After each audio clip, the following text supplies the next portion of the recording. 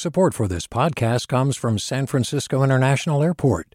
At SFO, you can discover award-winning flavors and unique shops all before takeoff. Learn more about what's at SFO at flysfo.com. Hey, it's Glenn Washington from Snap Judgment. And if you love what you're hearing, and I know you love what you're hearing, please consider becoming a KQED member. Get special access to cool events, behind-the-scenes footage, and so much more. Plus, you'll sleep better at night knowing you did your part for the community you depend upon. It's in you. Please be in it. Visit donate.kqed.org/podcasts to sign up now. That's podcast with an S. Thanks. From KQED.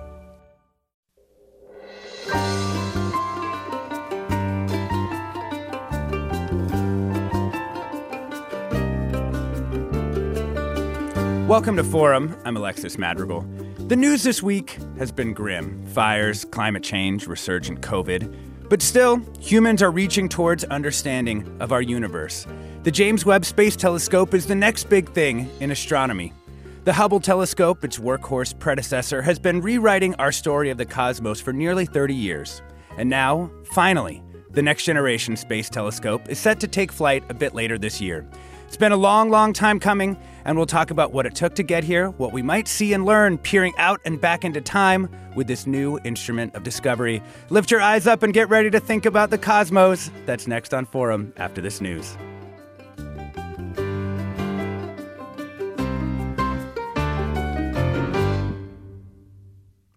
Welcome to Forum. I'm Alexis Madrigal.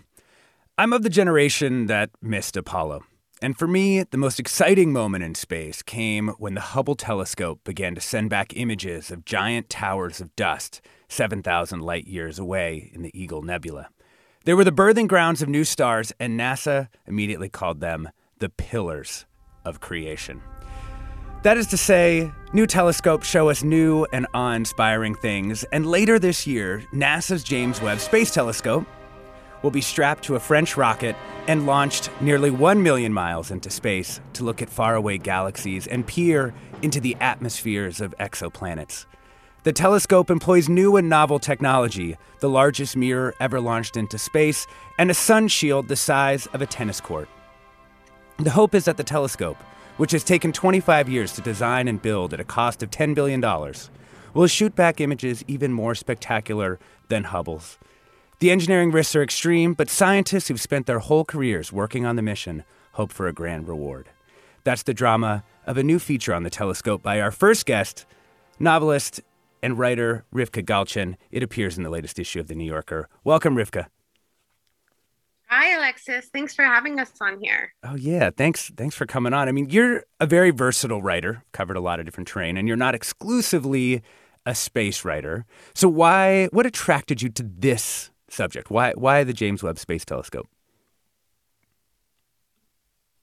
You know, like everyone, there's something about astronomy of all the sciences. I mean, I love to write about science. I love to talk to scientists because they have such tremendous patience, going to bring you into their world, even though you enter it at like a second grade level. But what I love about astronomy, and I always keep an eye on what NASA is doing, is exactly that thing, is that astronomy is something that my 7-year-old daughter is obsessed with. My grandmother is obsessed with. It's just so, it just connects to people all across the spectrum, all sorts of different interests. There's something about all the sciences. I can't think of any other area that lets people in the way that astronomy does. There's also, you focus a lot on the story, on the personal sort of small stories of the scientists and how they came to this work and who they are. There's this incredible mismatch of kind of scale there, right? It's like the cosmos against these individual humans working on Earth. Yeah, exactly. And I think that connects to that same idea, which is that astronomy, I mean, it's interesting.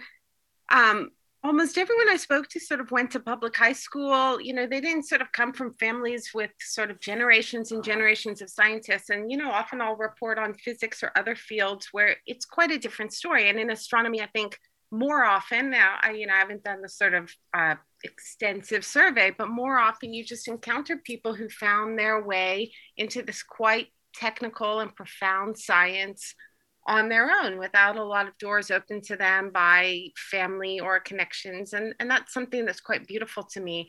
And, I think about that as well.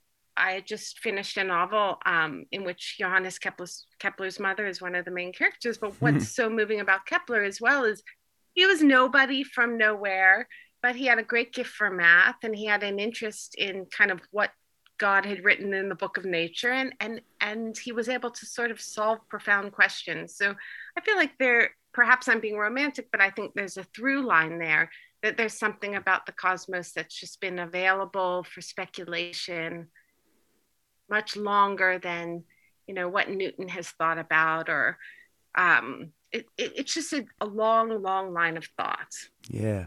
I mean, your story really drives at that deep question. Like, human beings have looked to the stars for all kinds of things, for navigation, for farming advice. Now, what do you think we get from looking at the stars, or, the heavens in the old language? Like, what do we get now, given that we have satellites that tell us when it's going to rain, and we can navigate by GPS and these other things? I think that's such a deep question. And of course, I'm more interested in what astronomers would say to it. But as a layperson, something that draws me into the field as someone who really doesn't know the level of technical detail that they do is, for example, right now it's the Perseids meteor shower. And, I'm sort of spending time with my daughter, all her cousins, all these different ages. And it just gives you a sense of scale. I think some people are frightened by that sense of scale that astronomy gives you. They're sort of terrified at the nothingness of it. There's sort of a brilliant Monty Python song about sort of like, just remember when you're feeling bad, just remember that, you're nothing, basically. Whereas I think, but I think there's another story in scale, in experiencing that sense of scale. And I feel like I see that in children a lot, and I see it in the better among the adults, that they're sort of actually interested in that sense of smallness, that the smallness of their own life and the sort of largeness of the universe. That it's quite emotional. I think, Alexis, you mentioned that you missed Apollo, and I missed Apollo, but I bet you remembered Halley's Comet. It's kind of like a foundational astronomy moment for people of my age. And I just think that people like to stitch themselves into that story, into that much longer story. Yeah. You also have a great line. In your story, you write, each time we look farther, our universe gets larger, or depending on your perspective, we get smaller. Astronomers take the position, an incidentally ethical one, of being radically in favor of knowing. I just love that line. Well, yeah. And I mean, of course, it feels quite moving now because, for example, I'm calling in from Turkey, and when they were reporting on the wildfires in Turkey, they made no mention of climate change in the news that was based in Turkey. It was just it was just an unknown. It was a fact that on the one hand, the people who are forbidding it being spoken know very well that it's true, but they're just averse to the truth because it doesn't serve their purposes. And I find it quite moving that astronomers and a lot of scientists working in public health, scientists working in all sorts of fields, say to themselves, I'm not asking, does this truth serve me? Does this truth better my position politically or economically? That's not their question. They're just saying, I want to know because it's out there and I'm curious and I'm full of wonder and I have this openness to whatever's out there. So it's both like a truth about astronomy, but quite moving overall. Yeah. And now I want to bring in a couple of astronomers, a couple of people who study space. First, I'd like to welcome Marcia Ricci. She's a professor of astronomy at the University of Arizona, and she is the principal investigator for the near-infrared camera on the James Webb Space Telescope. Welcome, Marcia. Thank you, and hello to everyone. Yeah. And we also have David Helfand. He's a professor of astronomy at Columbia University. Good morning. So you're both in Rivka's story. And David, I want to ask you the most basic question here as an astrophysicist, which is, what do you hope this telescope will discover? I think that, as with all new, radically improved instruments we build to study the universe, it's most likely going to discover something that we haven't thought of yet. And that's the most exciting part. But there are two things that we know it will do, and we've been waiting to do for a very long time. And one is to look at the universe very, very far away in a period just after the universe was born, when the very first stars and the first galaxies began to form. And the other is looking very close to us at the many, many planets that we've discovered around other stars to see what the composition of their atmospheres is and whether or not there's a possibility that they host life. Marcia Ricci, as we ponder the capabilities of this telescope to unlock new things, I want you to tell us your story of your involvement with this project. Like, how long have you been working on this? I have been working on this project for what seems like half my career. I joined the project in 1998 as part of what was called an ad hoc science working group. Oh, did I lose you, Marcia? Oh, great. Well, David Helfand, you've been waiting while we wait to see if Marcia comes back on the line. You've been waiting for this project for quite some time, too. Have we been able to make advances on the sorts of things that the James Webb Space Telescope will discover, even though it has been delayed and we haven't had access to this new instrument? Yes, we have, and it's just made the anticipation all the greater. From ground-based telescopes and using Hubble, we've managed to push back the frontiers of our ability to observe galaxies back to when the universe was only about 400 or 500 million years old. Now, only an astronomer would say only in that phrase, but that's a very small fraction of the age of the universe, which is 13.81 billion years. So we've been able to go 97% of the way back, but not 99% of the way back. And then on the planetary front, we've been discovering planets at an enormous rate. I looked it up as of yesterday, 4,466 planets, around 3,314 stars. And we've explored less than 1% of the galaxy to find those. And we're finding more and more every day. So the targets for the James Webb keep proliferating, but the key science questions remain unanswered.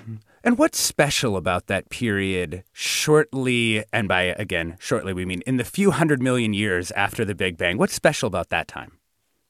Well, we know what the universe looked like when it was 380,000 years old, which is really a baby picture. If you put that in the context of a human lifetime, it's like taking a picture of a baby when they're less than 16 hours old. We have a beautiful picture of the universe at that moment. It's called the cosmic microwave background.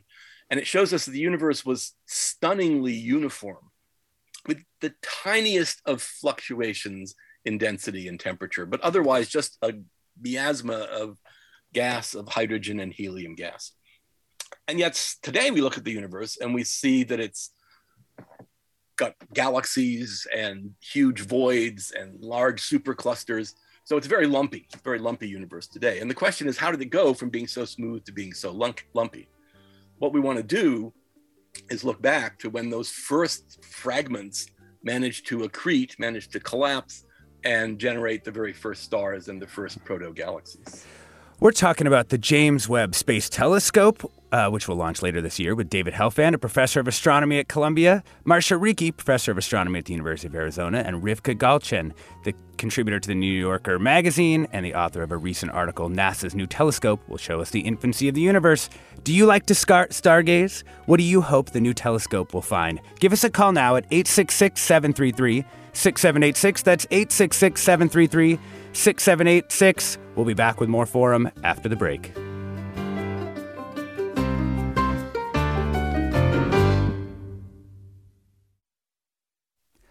Welcome back to Forum. I'm Alexis Madrigal. We're talking about the James Webb Space Telescope, which will launch later this year, with Rivka Galchen, a novelist and a contributor to the New Yorker magazine, who's just written a great story about the telescope, Marcia Ricci, professor of astronomy at the University of Arizona, and David Helfand, a professor of astronomy at Columbia.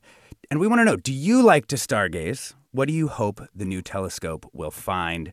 Give us a call now at 866-733-6786. That's 866-733-6786. And of course, you can also get in touch on Twitter and Facebook. We're at KQED Forum. Marcia Ricci, I wanted to ask you, we dropped you for a second there as we were starting to talk about the telescope itself. And can you just start to tell us about the actual building and construction of this remarkable machine? Oh, this was quite an epic journey to get this telescope built. The part that I'm most closely involved with had to get done early on because it's more or less in the center of the whole payload that will get launched. And interestingly, when we were testing the instruments at Goddard Space Flight Center, we were in a control room with a big window, and right outside in the next room, the telescope itself was being assembled with the mirror segments being put into position and things. And it was so much fun to see the young part of my crew rush over to the window and just cry out with glee that they were seeing history. And then later at another test at Johnson Space Flight Center in Houston, when they saw the whole telescope assembled, they were just beside themselves with being able to see this hardware as it came together. And it's been quite a remarkable journey to go from what we call a PowerPoint telescope to an actual physical huge telescope. Yeah. And do you, Marcia, can you give us a sense of how complicated is this telescope relative to previous ones like the Hubble, which we already think of as a quite complex instrument up in space? Oh, this one is quite a bit more complicated for several reasons. One big reason is that it's kind of an origami telescope. It is so big that it can't fit into the nose cone of a rocket. It has to be folded up, and unfolding it and getting everything deployed and aligned so it works like a regular smooth telescope has been quite an engineering challenge. And I think we have it all straight, but it's certainly not simple. Yeah. Rivka, you've obviously been following the James Webb Space Telescope sort of adventure for quite some time. How did you come to think about just what the telescope, when you picture it in your mind, what do you see and how would you help explain that to listeners, sort of what this thing might end up looking like in space? Yeah, well, this actually, I sort of ordered myself a pair of socks because the way that the mirrors look is so sort of beautiful. It has this kind of organic, almost like bee honeycomb look. So there's going to be, I guess part of what seems so special about it, which Marcia alluded to, is it's an origami telescope. So we're already accustomed to kind of the magnificence of NASA and a lot of people in kind of white sterile suits handling sort of very incredibly smooth surfaces and, dust, with no dust and just a kind of magnificent sense of sterility. But I sort of feel like that gets away from the almost organic. It almost sort of feels like a flower. The Webb is that part of what was special was when John Mather came up with the idea of having something that could fold. It just seems so absurd when you have something that has to be so precise and work so perfectly. You don't really want to have it basically sort of be like a crumpled up piece of paper that's then going to be flattened out in space. But they did sort of come up with this incredible design. So you're going to see this beautiful pattern of octagonal mirrors that sort of form a lattice like a honeycomb. And that's merely the light collecting disk, and astronomers will do a better job of sort of not kind of eliding over the kind of technical mistakes that I make when I sort of summarize it. But then there's going to be these beautiful kind of kind of I think of it as just a magic material. It's called Kapton. It's been around for a long time. It looks to me like mylar. It's like a human. I'm more familiar with mylar, but these giant, extraordinarily thin, they make aluminum foil look like basically an enormous concrete plate. These extraordinarily thin Kapton sheets, 5 of them, that will make even the giant mirror, which is like a house, seem small. These sheets will be like as large as a tennis court is what they usually compare them to. So it's just going to be kind of the most magnificent, dreamy toy, Chihuly glass sculpture, fragile but strong kind of thing floating up there in the sky. And we won't be able to see it, but there's sort of a lot of beautiful images on the NASA website that I would encourage people to look at because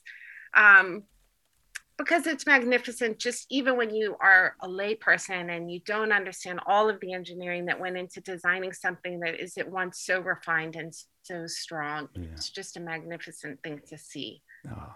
David Helfand, I want to talk about the utility of some of the things that Rivka just described. We have these tiny, these incredibly thin sheets, the sun shield. What's that there for, and why is it so important to the actual operation of the telescope? Well, what no one's mentioned yet is another enormous complication is this telescope is not going to be a few hundred miles up orbiting the Earth like Hubble, but it's going to be 1 million miles away from Earth in space and completely unreachable. So all of this unfolding has to be done and maybe remotely. Pause there for 1 second. Why did we decide to put it there? What's special about that point in space? Because the point of this telescope is that it operates in a part of the spectrum. It detects radiation that our eyes cannot see. It detects radiation in the infrared part of the spectrum, which is at wavelengths longer than our eyes can detect. And the Earth and the sun and the moon are very bright sources of this radiation. So we need to get far away from the Earth so this radiation doesn't heat the telescope and destroy the signal that we're trying to observe. The sun shield that you've been talking about, the tennis court size Kapton, is in fact also to make sure that none of the energy coming from the sun in those wavelengths is absorbed by the telescope and degrades the signals that we're trying to detect. Marcia Ricci, you are obviously working on the infrared instrument, one of the main instruments that's going on this telescope. What does that part of the spectrum really allow us to see? It allows us to see the most distant galaxies for the simple reason that the universe is expanding, and we've known that since about 1920 now. And the expansion means that the further a galaxy or an object is away from us, the faster it's moving away from us. And things that move away from us have their light shifted to longer wavelengths. And the most distant galaxies, what would have been visible light, gets shifted all the way to the infrared. And so if we want to detect those most distant and otherwise known as the youngest galaxies, the ones that form right after the Big Bang, we have to look at very red, long wavelengths. And so that was one of the original rationales for building this telescope, was to detect those galaxies. The infrared is also quite useful for studying the atmospheres of the many exoplanets we've discovered, because it's a good wavelength regime for studying water molecules and so on, so we can tell if an atmosphere is like Earth's atmosphere or not. And it also lets us peer into the dust-filled clouds where new stars form. When we train this telescope onto some planets in a system that we've identified, David Helfand told us earlier that we've discovered 4,000 planets or so outside our own solar system. What are we going to be looking for? Like when you start to see the data come back from the James Webb Space Telescope after it's been trained on a planet, like what would be the most exciting thing that you could see come back? It would be absolutely stunning if we could see an atmosphere around an exoplanet whose composition matches that of Earth's. That's not terribly likely from what we've seen so far, but that would be really exciting if we saw the same collection of molecules that we see in our own atmosphere. Wow. And we'd be able to determine that by the infrared light alone. Like we'd essentially be able to say, we just by looking at this planet, we can see the different molecules that would be in its atmosphere. Right. And actually, we wouldn't do it with just a single image. We'd have to use a technique called spectroscopy, which involves taking the light and essentially running it through a prism so it gets spread out into its constituent colors. And the infrared can be split up just like visible light from the sun going through a raindrop makes a rainbow. And it's by that technique that we can see all these molecules. We're talking about the James Webb Space Telescope, which will launch later this year, with Marcia Ricci, a professor of astronomy at the University of Arizona and the principal investigator for the near-infrared camera on the James Webb Space Telescope, David Helfand, professor of astronomy at Columbia University, Rivka Galchen, a novelist and a contributor to the New Yorker magazine and author of the recent article, NASA's New Telescope Will Show Us the Infancy of the Universe. And we want to hear from you. What questions do you have about galaxies beyond our own? What questions do you have about this telescope? Give us a call now at 866-733-6786. That's 866-733-6786. You can also get in touch on Twitter and Facebook. We're at KQED Forum, or you can email your questions to forum@kqed.org. And I think I'd like to bring in a comment, which actually kind of mirrors one of my own questions. A listener writes, I never made it past high school physics, and I'd love one of the guests to explain how we are seeing galaxies that were formed, that are young. They're formed most recently here. And David Helfand, I'm going to throw this one to you, and I'm going to this is my version of that question. One thing I've always wondered about these telescopes that look sort of deep into time/the universe is how exactly do we quote unquote, look back to 400 million years ago? Like, how do you focus on that time? Yes, well, this is something my students often find frustrating until I explain it to them. Light travels at a finite speed. It's a very fast speed. It's 186,000 miles per second. So it's around the Earth 8 times at the equator in 1 second. So in our everyday lives, we don't notice this at all. But when we're looking out to the moon, even the closest object we have, it takes the light 1 1/3 seconds to get from the moon to the Earth. Now, that means you're seeing the moon in the past because there's no way to get any signal of any kind faster than the speed of light from the moon to Earth. Now, again, the moon doesn't change very much in 1 1/3 seconds. So again, that has no practical implications. But when we go to the little robots and the helicopter we have on Mars now, for example, Mars is about 10 or 12 light minutes away from Earth. And that means when we see a picture taken by the rover as it rolls over the surface of Mars, and we see, oh, look, it's getting near the edge of that crater. No, that was actually 12 minutes ago, and now it's $1 billion worth of space junk at the foot of the crater. Right? So there's a time delay. Mm-hmm. In our solar system, that's just an inconvenience. It's a time delay that lasts from minutes to hours to even a full day. When we flew by Pluto recently, took a day to get the picture back. But when we go on into the universe, it gets to be serious. The nearest star is 4.4 light years away. So it takes 4.4 years for its light to come to us. We see it as it was 4.4 years ago. The nearest galaxies are 100,000 or 200,000 light years away. So we're seeing them as they were 100,000 years ago. But that's still all very local. If we look out deep into the universe, we see it's a book. The entire history of the universe, back to the first fractions of a second, are laid out before us. And all we have to do is open to the right page in the book. That is, look out to the right distance if we want to see what the universe was like 1 billion or 10 billion or 13.8 billion years ago. And I guess the follow-up question here for me that has occurred to me many times. Now I've got an astrophysicist right in front. There's obviously a lot of stuff in between us and those spaces very, very far away. So how do we detect only those things from that time and not the dust and stars and galaxies that might fall in between there? The space is really very, very empty. See, the universe started out very small and very dense, but it's been expanding now for 13.8 billion years. And as a consequence, well, yes, of course, there are galaxies in some directions. That's what we take pictures of when we can see them. But most directions you can look in, you can see all the way to the edge of space and time.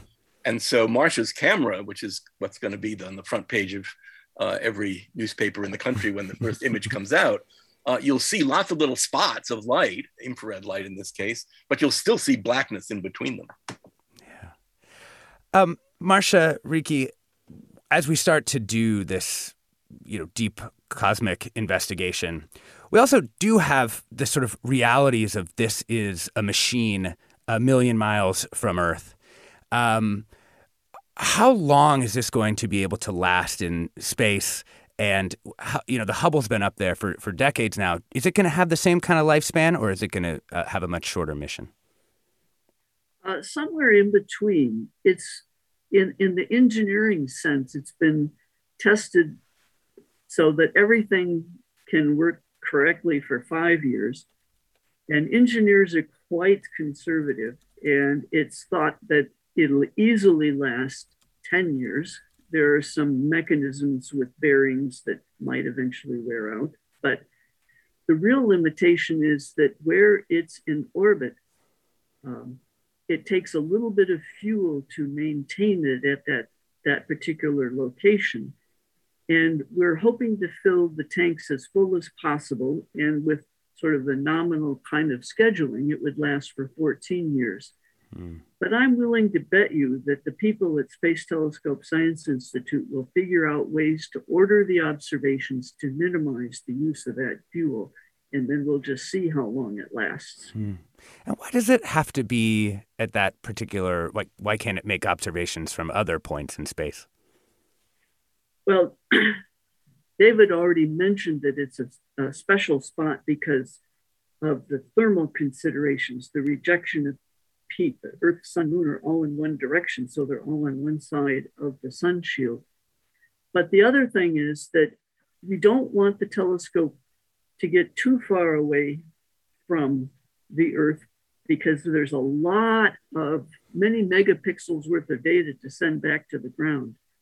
And so you don't want to have to transmit over too long a distance. And so there's this special point where the telescope can orbit the sun at basically the same kind of rate that the Earth does. So the Earth and the telescope stay in the same relative relationship.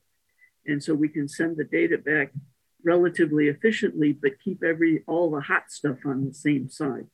This special spot's called Lagrange point 2, but that's not so important. Yeah. And just double checking, there's no way to actually fix this telescope if something goes wrong, right? Because it's so far away from the Earth. Yeah, we don't have any way to send an astronaut. And if the sun shield is deployed, it's going to be extremely cold, and an astronaut in a rubber or plastic suit wouldn't want to touch it because his suit would freeze and crack. We're talking about the James Webb Space Telescope, which will launch later this year, with Marcia Ricci, professor of astronomy at the University of Arizona, David Helfand, professor of astronomy at Columbia University, and Riva Galchen, novelist and contributor to The New Yorker, who wrote an article about the James Webb Space Telescope. You can send us your comments about the telescope. We're on Twitter and Facebook at KQED Forum, or you can email your questions to forum@kqed.org. I'm Alexis Madrigal. We'll be back with more after the break.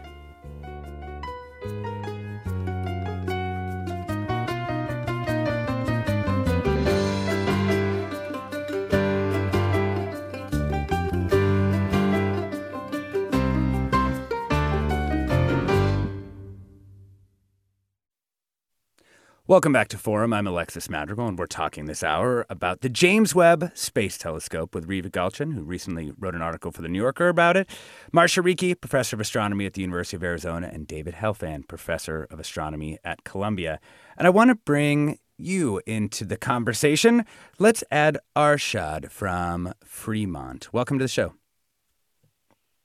Thank you very much for taking my call. I had a question. I was told that the heat shield was designed as an afterthought, or it was not in the original specifications of the Hubble, of the James Webb Telescope. They found out that it was needed after the design was completed, and I'd also like to understand how does it exactly work. Marcia Ricci, that might be you. I mean, I know that the telescope went through a bunch of different redesigns, right? Right, but the sun shield has actually been part of the design since around 2000, because it very, very early on, around 1996 or 97, it was thought that maybe coolers could be used, but it was found to be a better overall design to use a sun shield to block the light rather than trying to use active cooling. And parts of this sun shield have had to be redesigned for several reasons. One is that the original design had a larger sun shield, but people may not be aware of something called the solar wind, so that part of the sun's surface is always boiling off and blowing out into the solar system.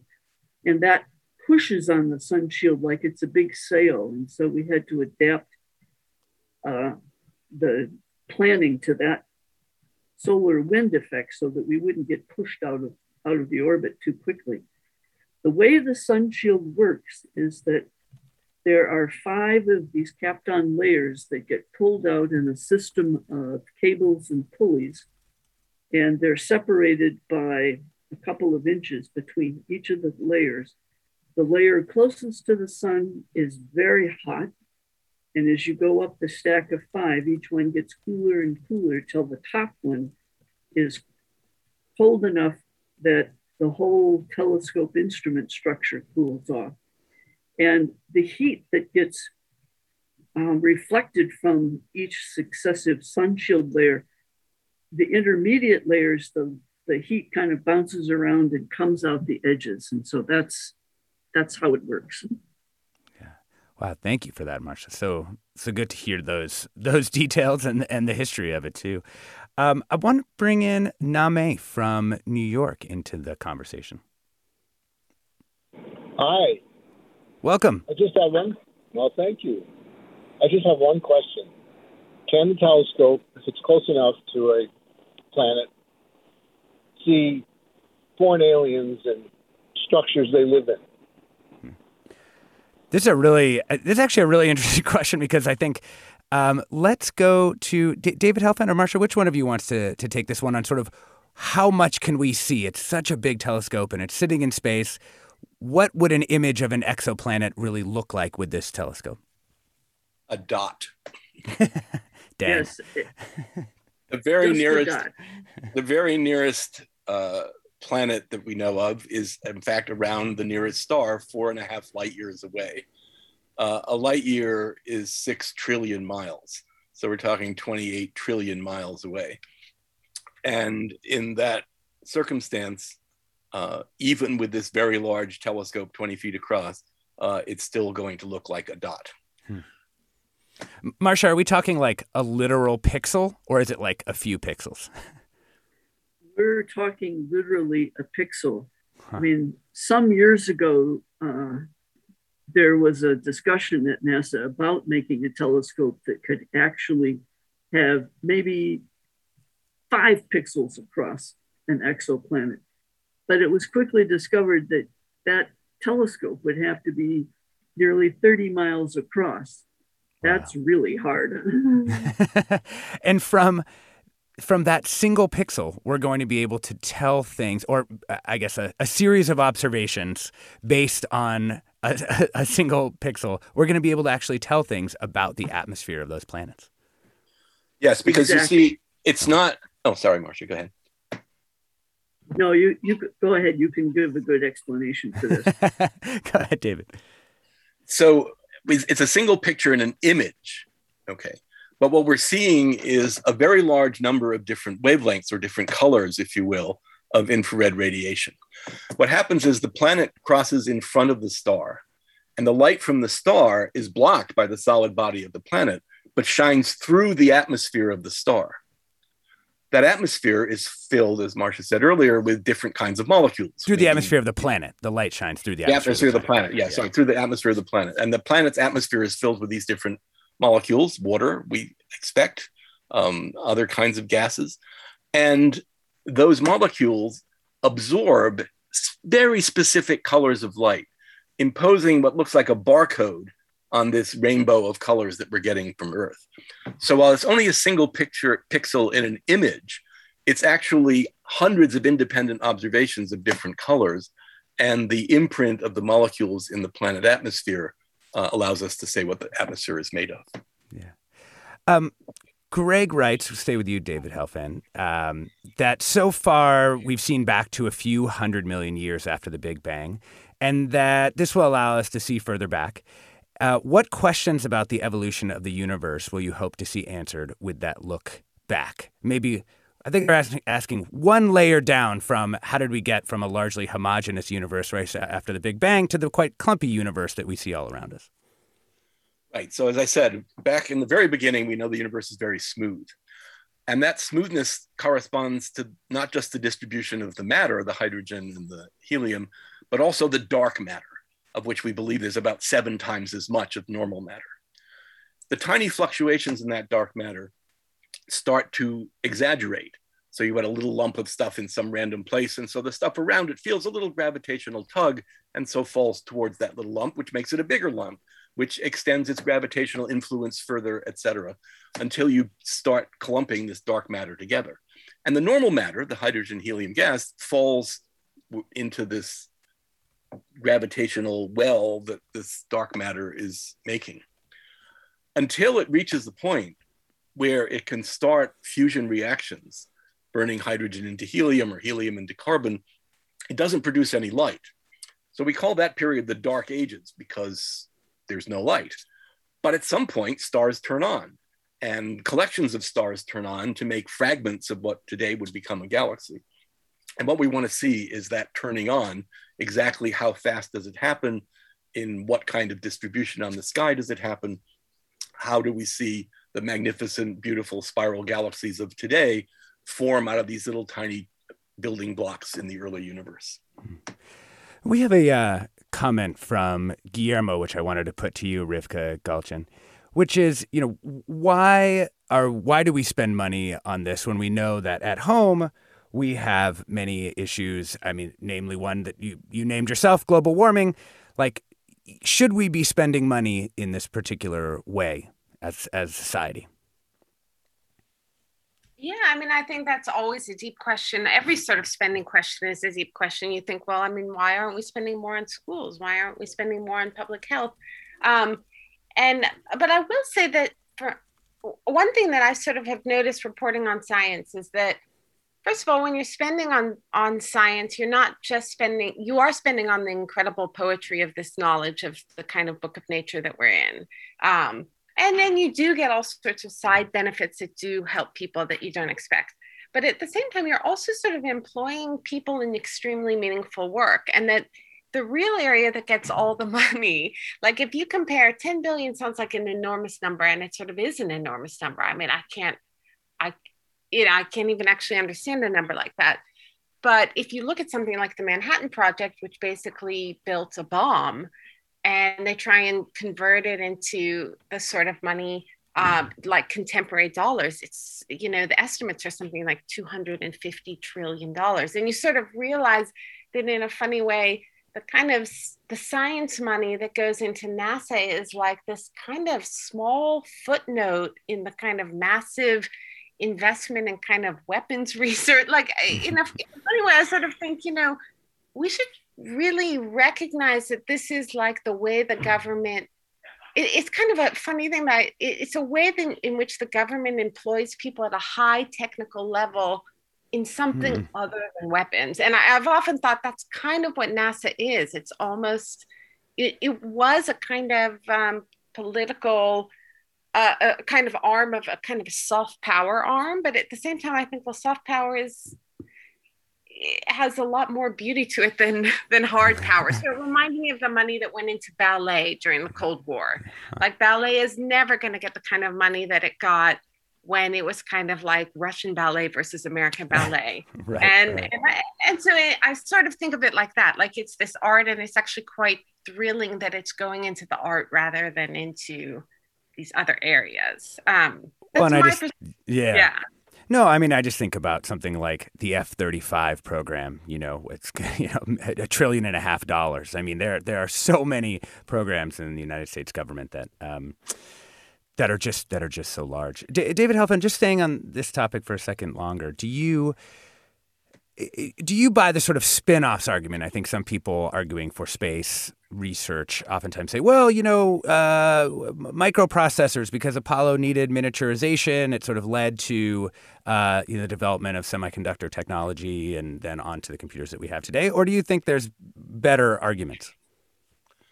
Well, I think you must have seen in the article that is exactly the argument I used when confronted by a senior astronomer when I was an undergraduate, considering what career to choose. And I gave the spin-off argument, and he interrupted me and said, no, that's not why we do this. We do this for the same reason we support opera companies and symphonies and poets, because it distinguishes us as human. Yeah. And I sort of go with that explanation. I also want to point out that the total is $1.25 per person per year. Just if we just count U.S. citizens, and this telescope has contributions from Canada and the European Space Agency and other places as well.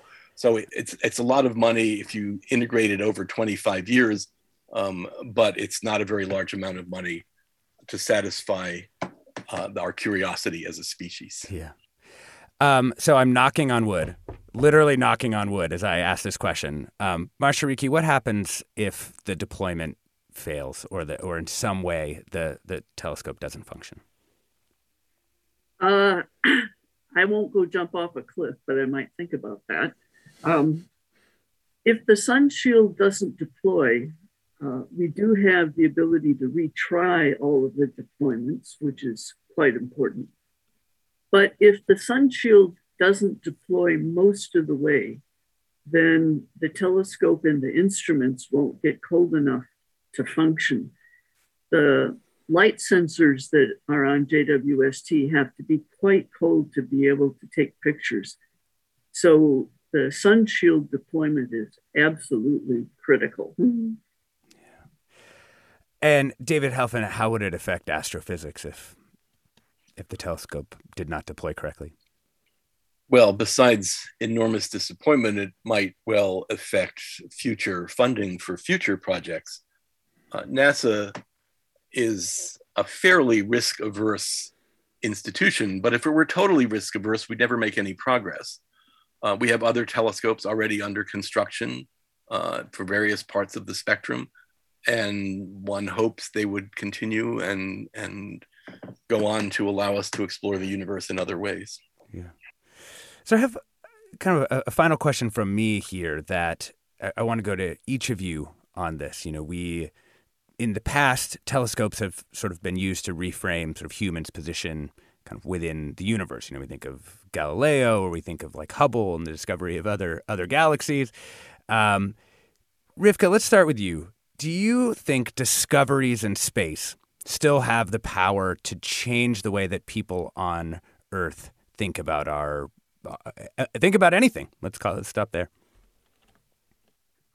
Yeah, well, I mean, of course, I don't know, but I go back to the fact that I sort of feel that there's almost nothing like space that everyone connects to and everyone has a foundational experience with. And, I think people also love to learn about sort of string theory, but when you think about other areas of science, we don't have access to a kind of personal encounter with the Large Hadron Collider, but we have access to a personal encounter with the sky. And there's something transmissible about that information in a different way than other areas. So I like to think it's kind of like eternally renewed area of personal insight, as well as, of course, like more kind of profound scientific insight.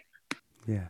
Marcia Ricci, what about you? Do you think that a discovery that could be made with this telescope you've been working on for your whole career could change the way that humans see themselves in relation to the universe? I certainly hope so. And I'll go back to something that David said very early on, that the most stunning discovery that this telescope may make is one that we haven't predicted. And I would think that that kind of surprising discovery might well shed some light on what our role is in the universe. What is the universe really like in a way that we hadn't thought of before? And of course, things like, measuring atmospheres of exoplanets tells us something about our place in the universe too. But I'm betting that the unpredicted discovery will be the great one. Yeah. I am pretty excited about the idea of what would happen if we came back and there was a planetary atmosphere that had what we expect a living planet to look like. That seems like it would be a big moment in human history. I think so. Yeah. And David Helfand, how about you? Could this telescope change our sense of ourselves in the cosmos? Well, I asked my students, if we found definitive evidence for life on another planet, would that change their view of the universe? And I have to say, I'm somewhat disappointed that about half of them say no, which I find sort of remarkable. But the other half are profoundly moved by just the idea of thinking that here's a species that's evolved on this little planet orbiting a star that can go out and find other planets around other stars with oxygen-filled atmospheres indicative of life. And that connection, I think, is profound. We've been talking about the James Webb Space Telescope, which will launch later this year, with David Helfand, professor of astronomy at Columbia University, Rivka Galchen, author of a recent New Yorker article, NASA's new telescope will show us the infancy of the universe, and Marcia Ricci, professor of astronomy at the University of Arizona. Thank you to all three of you. Forum is produced by Tina Lauberg, Ariana Prale, Blanca Torres, Grace Wan, and Nina Sparling. Susan Britton is lead producer for the 10 o'clock hour. Our acting senior editor is Judy Campbell. Our engineers are Danny Bringer, Katie McMurrin, and Brendan Willard. Our interns are Kimia Akbari and Jennifer Ng. Our executive editor is Ethan Tobin-Lindsay, and our chief content officer is Holly Kernan. I'm Alexis Madrigal. Have a great weekend. We'll be back with more Forum after the break.